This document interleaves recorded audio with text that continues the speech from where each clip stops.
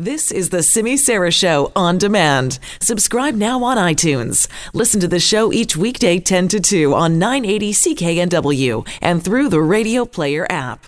Well, let's expand a little bit more on one of the stories that you were hearing about in the news today. And this has to do with home sales, particularly in the month of April. What we are seeing is that demand continues to fall, supply continues to rise, and that is the assessment of the Real Estate Board of Greater Vancouver at this point. What does it say about the state of the housing market, particularly here in BC, and what's really going on there? Well, we're going to talk more about this now with Ashley Smith, who is the president of the Real Estate Board of Greater Vancouver. Thank you so much for joining us. Hi there. Thank you so much for having me. How would you sum up the situation right now? Really, at the end of the day, sales are well below long-term averages right now. So, it feels like we're at a bit of a standstill in terms of sales. Buyers and sellers not agreeing on prices, and we're seeing that, and it's allowing listings to accumulate, of course, for that reason. Yeah, is there still a disconnect then between what people are asking for their homes versus what potential buyers are actually willing to pay? Absolutely. We are seeing that. We are seeing, of course, some folks who are out trying to find really great deals and maybe perhaps not getting it yet. And we're also seeing challenges with, buyers being able to get mortgages in order to afford those properties. Okay, so were there any bright spots? Like, what's actually happening in the markets? What is moving? Right now, we're actually seeing sales down in general across attached, condominium, and detached. Certainly in more of the entry-level segments, we're seeing a bit more movement. And, of course, in the more higher-end, let's call it luxury side, the sales are very low. Okay, so we're looking at 1,829 sales last month. That is a big difference between that and what the 10-year sales average was. It is, yes. It's like something 43%. Yeah, last month in March, we saw the lowest number of sales for that month since 1986. So that was pretty telling. We have seen a bit of an increase in sales this month over last month, but certainly nothing to get excited about. Yeah, isn't this normally the busy time of year? Generally speaking, yes, spring can be very busy. We tend to see spring and fall as the busier months. That said, Greater Vancouver area really hasn't followed a lot of the trends for many years. So we were seeing really high-paced winters and high-paced summers as well. So certainly seeing a correction in that regard. All right, what about prices then? How are we doing on that front? Prices have seen a decline, perhaps not as extreme as one would think given the low number of sales, and that really speaks to the buyers and sellers not being aligned. But we're about 11% down on detached in terms of the HPI price across the region, about 7% down in the attached and condo market. Okay, so Ashley, what does that tell us then? Because does that tell us that maybe buyers are thinking prices are still going to come down even more?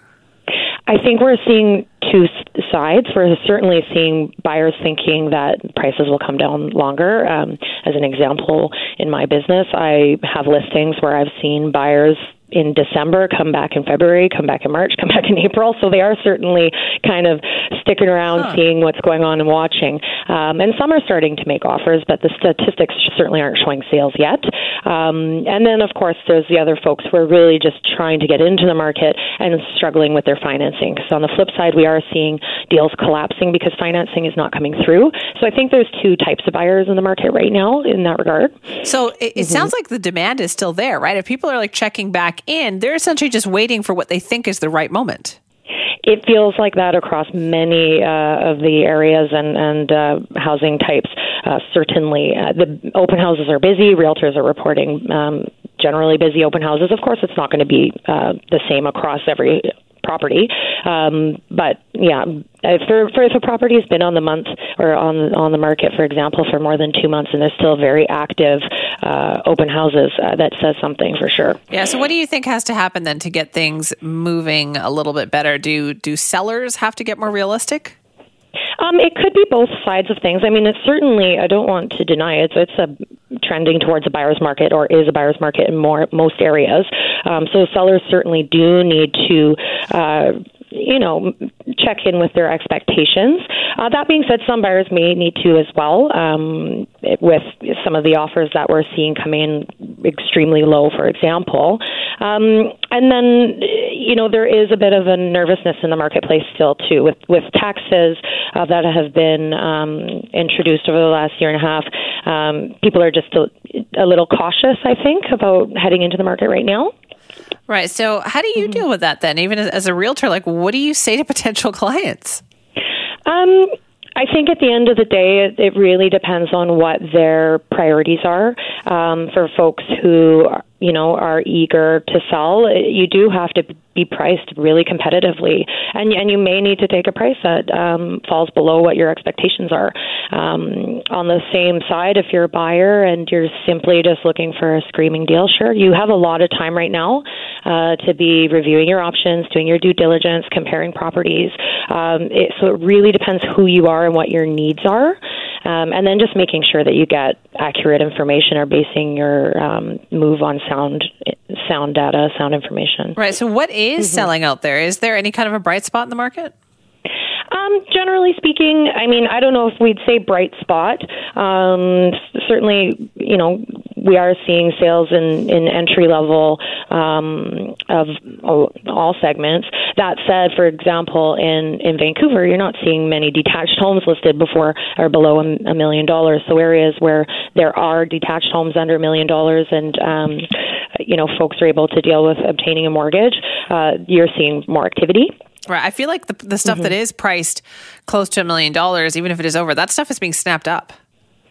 Some are. So it again depends on where you're at, and if they might be snapped up, but they certainly might be seeing prices that are a tad bit below what they would have sold for last year. Right. So if somebody is aggressively pricing their home for sale, they're probably in better shape than somebody who still wants a certain price in their head.